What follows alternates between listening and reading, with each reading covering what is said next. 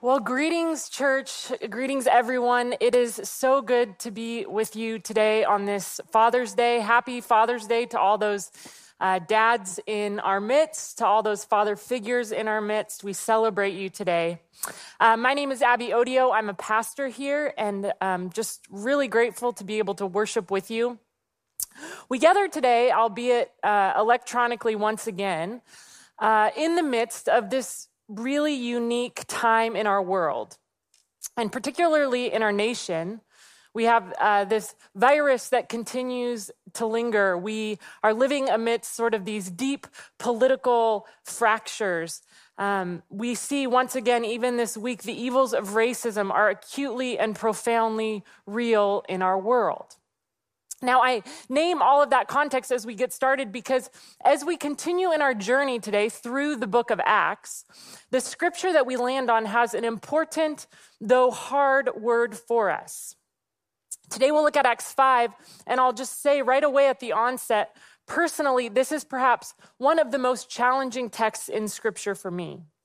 Some of you might be familiar with the story of this married couple whose names are Ananias and Sapphira. And we'll read together in just a moment. This couple's issued a particularly harsh punishment for what seems like a relatively minor misstep. However, my prayer for our church and our community today is that as we read this story, as we study this story together, as we lean into the discomfort of it, that God's Spirit would challenge us where we are, that it would shape and encourage us in this particular moment in history. So that's my invitation. And to that end, let's pray together as we look at God's word. God, we are living in a world full of fear, full of uncertainty. And I just admit that in my own story, in my own life, in the midst of the injustice that we know grieves your heart, when fear has its way in me, instead of leaning in, oftentimes my defenses go up, my heart becomes hard. I distance myself from the very world that you've called us to love. God, you invite me, you invite us to a different way, a gracious way, a hopeful way. So help us by your word to see that way with ever-increasing clarity so that we might be indeed people of hope that you have called us to be in this world. We pray this in Jesus' name, amen. So if you have your Bible with you, go ahead and turn to the beginning of Acts chapter 5. Here's the story. I'm going to read it for us. Feel free to read out loud. It won't bother me. Now, a man named Ananias, together with his wife Sapphira, also sold a piece of property. With his wife's full knowledge, he kept back part of the money for himself, but he brought the rest of it and put it at the apostles' feet. Then Peter, who's one of the leaders of the church, said, Ananias, how is it that Satan has so filled your heart that you have lied to the Holy Spirit and kept for yourself some of the money you received for the land? Didn't it belong to you before it was sold? And after it was sold, wasn't the money at your disposal? What made you think of doing such a thing? You have not lied just to human beings, but to God. When Ananias heard this, he fell down and died. And a great fear seized all who heard what happened. Then some young men came forward, wrapped up his body, and carried him out and buried him. About 3 hours later, his wife came in, not knowing what had happened. Peter asked her, tell me, is this the price that you and Ananias got for the land? Yes, she said, that is the price.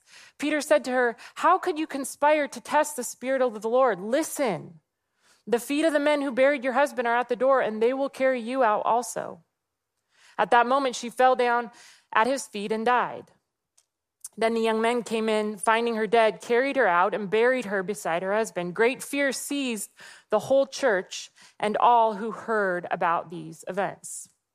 Now, again, if you're relatively new to this life of faith or reading the Bible and you're sitting there asking yourself, what the heck is going on here? That is a perfectly valid response to the text that we just read. It's funny, I'll often hear people who are sort of disillusioned with the church, complaining about sort of all the problems that the church has. And to be fair, there are problems, but then they'll say something like this. They'll say, I wish we could just go back to the early church, to the way it was then, when things were real and simple. And my internal response is always, really? Like, have you read Acts 5? Are we looking at the same Bible? Are you sure? And what's particularly troubling about this story is that up until this moment in the life of this little church, as we've been studying the past several weeks, the young faith community, all the threats that were coming upon them, they've been external. They've been coming from the outside. In other words, prior to chapter 5, it's been the Roman Empire who are really the bad guys. Or in chapter 4, it's the Jerusalem Religious Council who arrest Peter and John in an effort to squelch this Jesus movement that's happening. But we arrive here at our text for today at this story, and that's not the case. This is the first recorded moment when the church has had to do the uncomfortable work of actually looking inward. The bad guys aren't just out there. I can't just blame a political party. Can't just blame a political leader or an adversary. But rather, in this call to embody an alternate way of being in the world, a way marked by beauty and justice, there's work actually to be done in-house. There's work to be done in God's church. There's work to be done in our church. There's work to be done in me. And so with hearts open to what that work might be, I want to break down 3 words that might guide us in this consideration this morning. 3 words that are interrelated, and they're just essential to this text that we've read today. The 3 words are this: holiness, grace, and power. Holiness, grace, and power. Let's begin with that first word, holiness. If we look back at the book of Exodus, God instructs God's people, Israel, to build something called the Ark of the Covenant. Stay with me on this. This structure for a time is where the presence of God sort of resides as God leads Israel. This is all in the Old Testament. Now, the covenant was holy. It was weighty with God's presence. That's what that word holy means. And there were all sorts of laws around who and what could come into contact with the ark. We see in 2 Samuel chapter 6 where this well-intending guard actually puts a hand up to sturdy the ark as they're transporting it, and he's immediately killed. Similar to what we read today, it's a troubling story. Eventually, the ark comes to reside in the temple, and now the temple has become the place where God's presence lives. The temple is the Holy of Holies. It's much like the Ark of the Covenant. There were laws about when and who could venture into it. And God's people took all this very seriously. Now, naturally, you're wondering, what does this have to do with Ananias and Sapphira? Well, after the resurrection happened, there's this very important shift that takes place at Pentecost. God's Spirit actually enters God's people. We talked about that a few weeks back. This is what Paul articulates in his letter to the Corinthians multiple times. He says, you are the temple of God. It's no longer the ark. It's no longer a building. It's actually in you, this community of people. And suddenly, all those Old Testament laws that seemed arbitrary are less so, because God knew all along what he was doing. God knew all along that his Spirit would not stay housed in a building forever. And when it was unleashed into his people, he needed his people to understand the weightiness, the seriousness, yes, even the danger of this holy call. See, if we look closely at the text, the sin of Ananias and Sapphira is really a violation of holiness. They want outwardly to be part of this new and exciting and hopeful movement that is happening, but they also deceive that community for the sake of their own comfort. They try to live God's way and they try to live their own way. And effectively in this moment, God says, no, you can't have it both ways.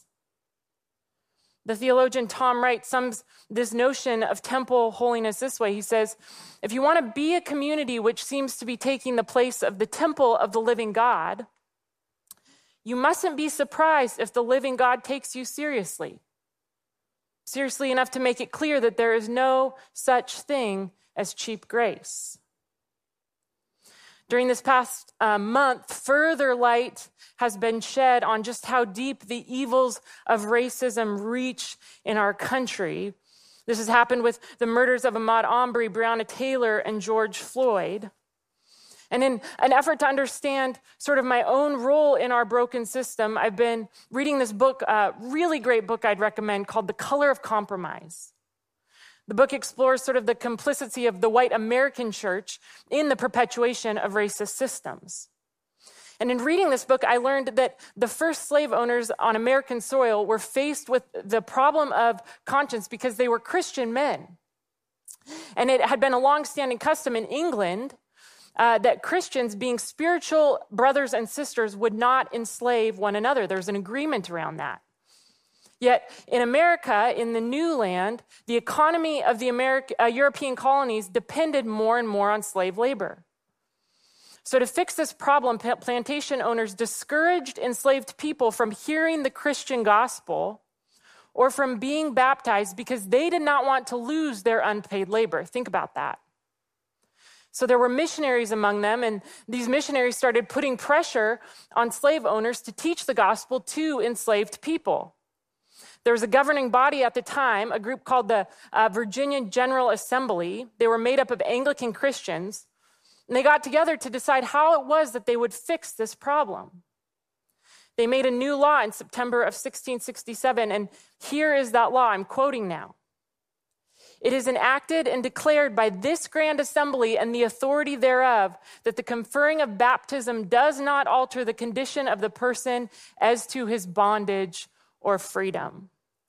In other words, Christians called to be the very temple, the very presence of God, said, here, we'll just change around some words. We'll just do what we can so that we can have it both ways. Like Ananias and Sapphira, we'll just give half the money and then we'll hold on to half of it and call ourselves holy. And here is the God of the Old Testament and now the God of the New Testament saying to this little but mighty movement in the book of Acts, no. It's not okay. You will not make me into a God that I am not. You cannot have it both ways. You will not touch the ark.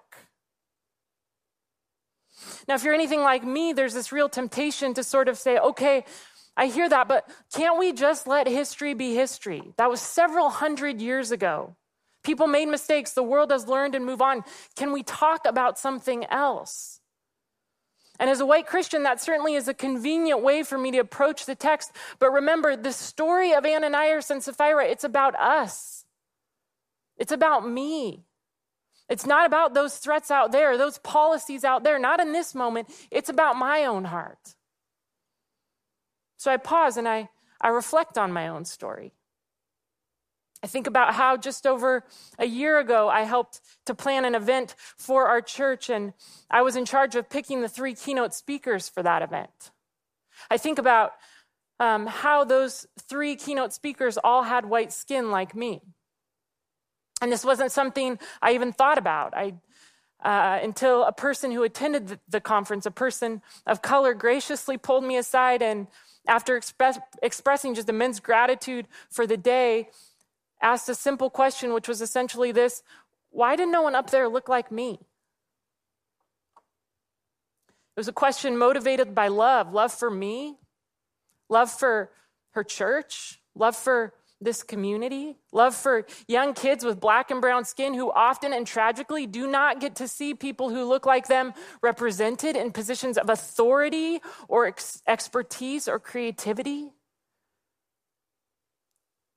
And if I'm honest, my defenses came up a bit, and it was hard for me to receive that question. I didn't want to believe that I, a well-meaning pastor, could be contributing to a problem, to a tragedy. In Galatians 6, when encouraging the church to do good to one another, Paul, who is an early church leader, makes this crucial statement. He says, if anyone thinks they are something they are not, they deceive themselves. See, friends, God's invitation to God's church is that we would be the holy temple, that we would do good to one another, that we would be this living embodiment on earth as it is in heaven. But what Acts 5 names for us is that this holiness is a dangerous business. And the danger is that we deceive ourselves into believing we are there when in fact we are not. When in fact we still want to have it both ways. Maybe this means, like me, despite your good intentions, you sort of benefit from not shaking up the status quo, not asking hard, introspective questions, even if that status quo isn't reflecting the justice, peace, and mercy that define God's kingdom. And God makes that so clear in Scripture. Or maybe for you, this looks like consumption without consideration of impact on people and our planet. Or maybe for you, as I know I have done, I've spent a lot of time praying for peace, but instead of allowing those prayers to move me into a world and engage with things that actually threaten peace, those prayers have become an excuse for my own apathy and silence. Become a way for me to stay distant. See, we can't sugarcoat the story of Ananias and Sapphira, but we can allow it to serve as an important guidepost, an important wake-up call for us as we seek to understand our own calling as a church. So this story makes clear for us the dangerous holiness of God, and in the same breath, it also highlights the necessity of this word, of this reality that is grace. Grace. It's really important that when we talk about holiness, we talk about grace, because in God's kingdom, in God's economy, those two things, they always coexist. Let's return again to our text this morning from Acts. If we back up to the passage immediately preceding the story we read in Acts 5, there's a description of the faith community, and this comes just before the story of Ananias and Sapphira's death. So this is Acts chapter 4, verses 32 through 34. It says this: all the believers were one in heart and mind.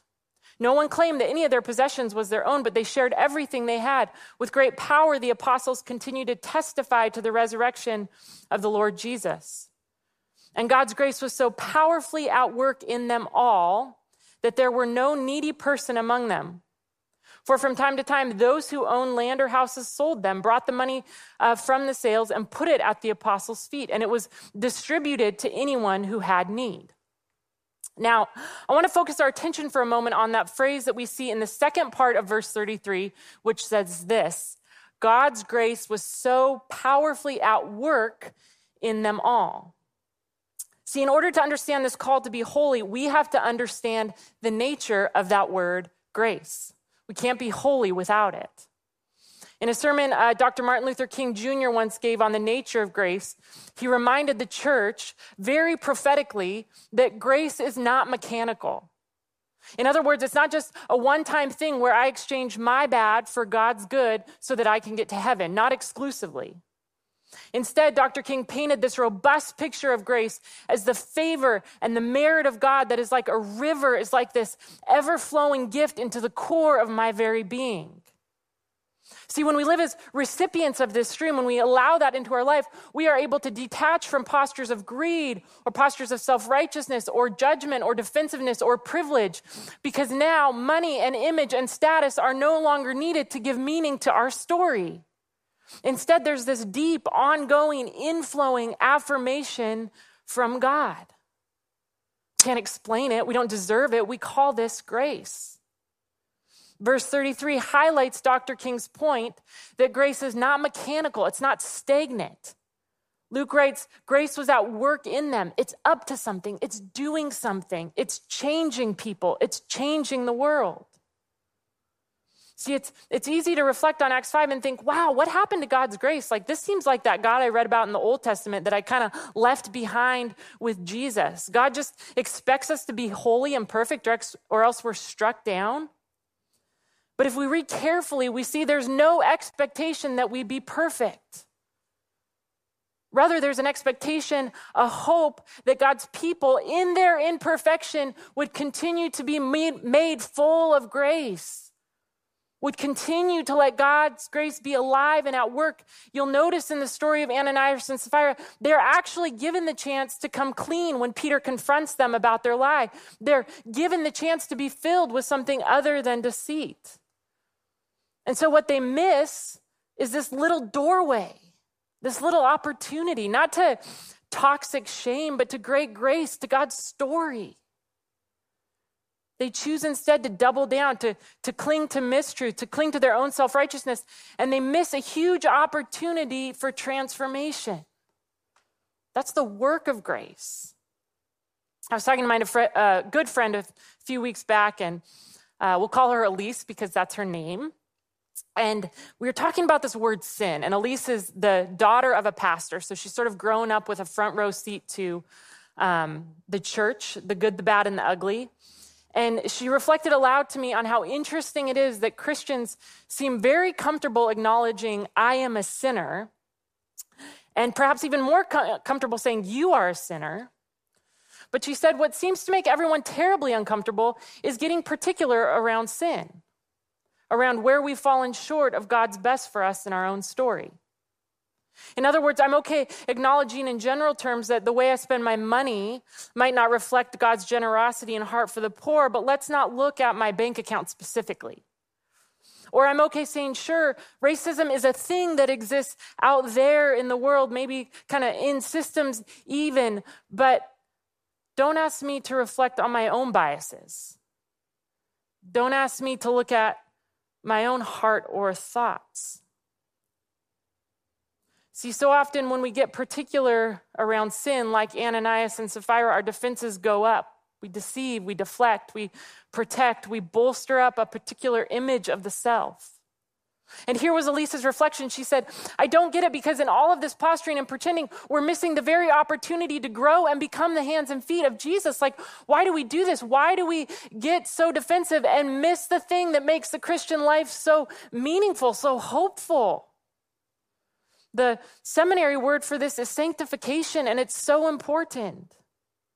She's talking there about God's grace filling us up, alive in us. See, the holiness of God essentially demands you can't have it both ways. You can't live in two worlds. And the grace of God essentially says, here, you don't have to. Come stand in my world.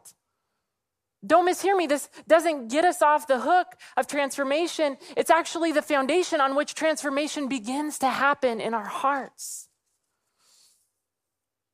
Holiness doesn't come by avoiding brokenness. It comes by entering brokenness. Comes by allowing God's grace to be sufficient for us in the areas of our life that need it the most. My toddler-age son is currently obsessed with this book called The Bad Seed. And there's this recurring line in the book where this little seed says, I'm a bad seed. And recently, my son Mark, he's been going around saying that line over and over to me and to his dad and to complete strangers. And it's really quite funny. So finally I asked him, I said, Mark, what makes you a bad seed? Like, why do you keep saying this? And his eyes got big and he got defensive and he said, nothing. See, when Ananias and Sapphira are confronted by Peter, they had a chance to speak truth, a chance to be filled with something other than deceit. And instead they effectively say, nothing. Church, we live in a world with so much injustice and God longs for that to change. And it doesn't begin with changing what's out there. It begins changing what's here. It begins doing the courageous work of not deceiving ourselves.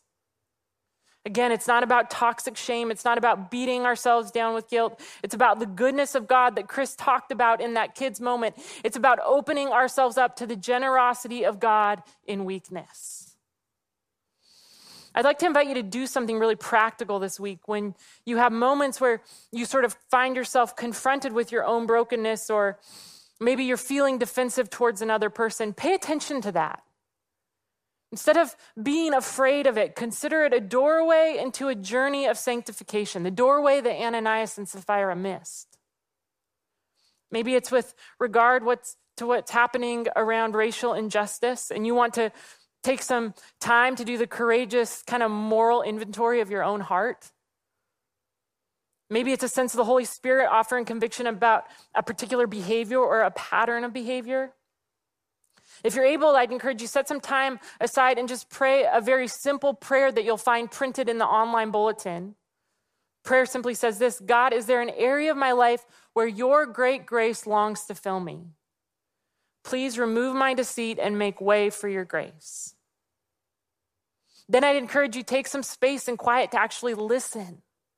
There's so much noise in our world right now. What would it look like to listen? Don't be overwhelmed. Don't retreat into defensiveness. If you're uncomfortable, stay with it. Trust that in your discomfort, you are actually on the road to holiness. And then I'll close today with observing a third word that is central to understanding Acts 5. That word is power. In our world, that word tends to be associated with strong-arming, with speaking louder, with asserting force. In sort of the big C church, power can often take the form of paternalism or a savior complex. But I want us to note in Acts 4, the mark of power in this little community is revealed in something altogether different. It's revealed in their relationships, in the way they show up, so filled with God's grace that they dispossess what they have for the sake of the other. Verse 32 says, no one claimed possessions for their own. They shared all they had. And verse 34 reiterates this point, saying there was no needy person among them. And you'll notice if you read closely that nestled between those two verses is this great proclamation. With great power, the apostles continue to testify to the resurrection of the Lord Jesus.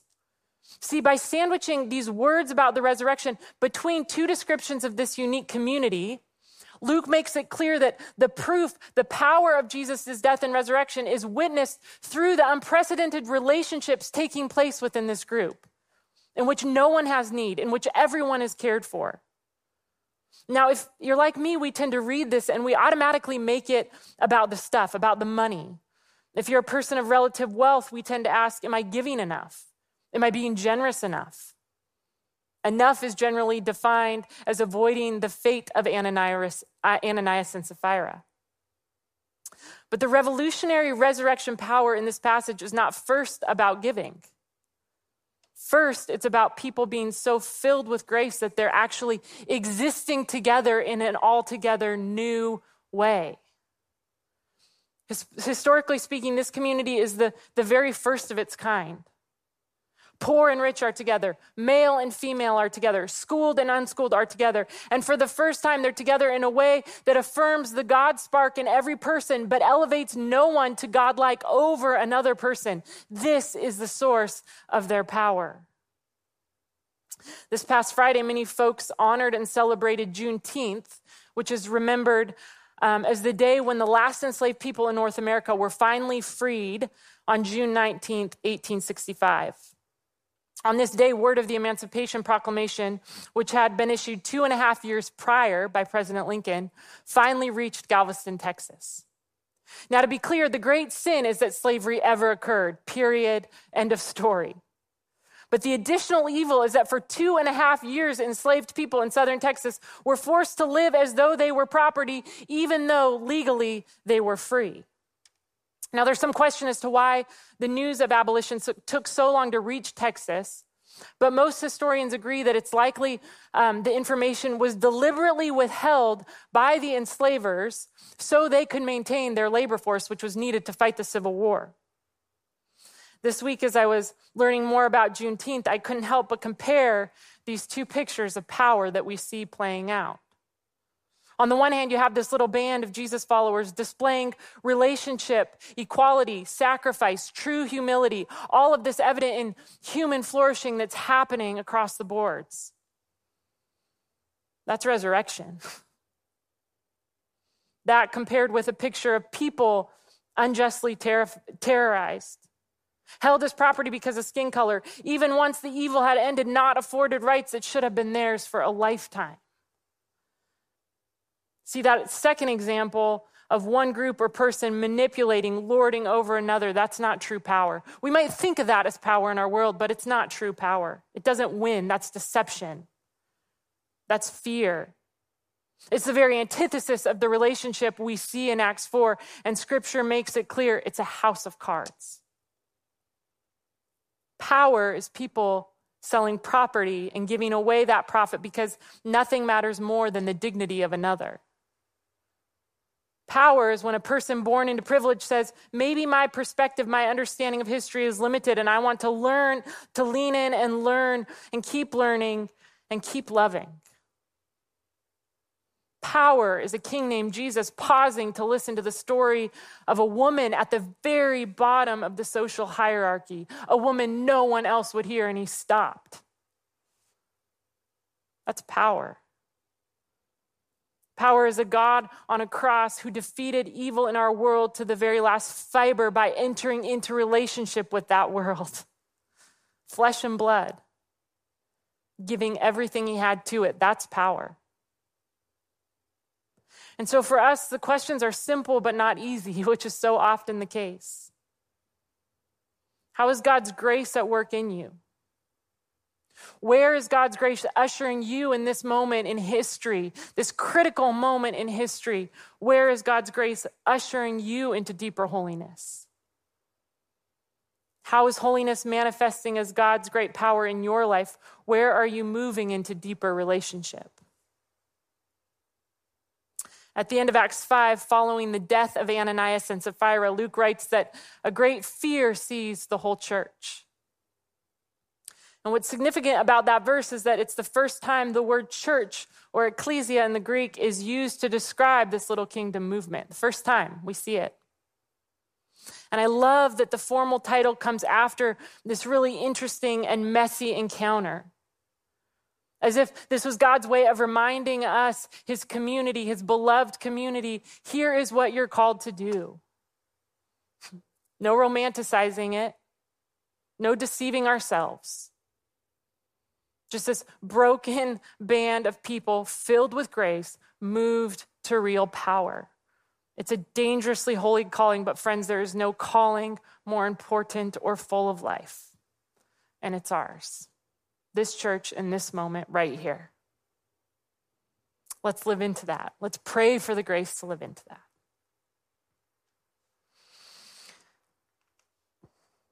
Holy Spirit, we are grateful to be children of God. We're grateful that we stand always, always, and forever in grace. God, may that grace not land in our life. May that grace not land in my life in a way that leads me to apathy.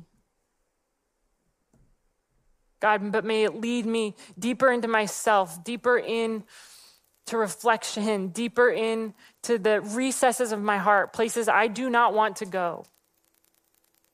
But I can because you promised to be there. God, we long to be changed. We long to be people who look like you, and we are so aware. If we watch the news at night, we are so aware we cannot get there on our own. Meet us with your grace. May we walk through that doorway today so that we can be changed into people of hope. God, we love you. We love you. We love you. Pray this in your name. Amen.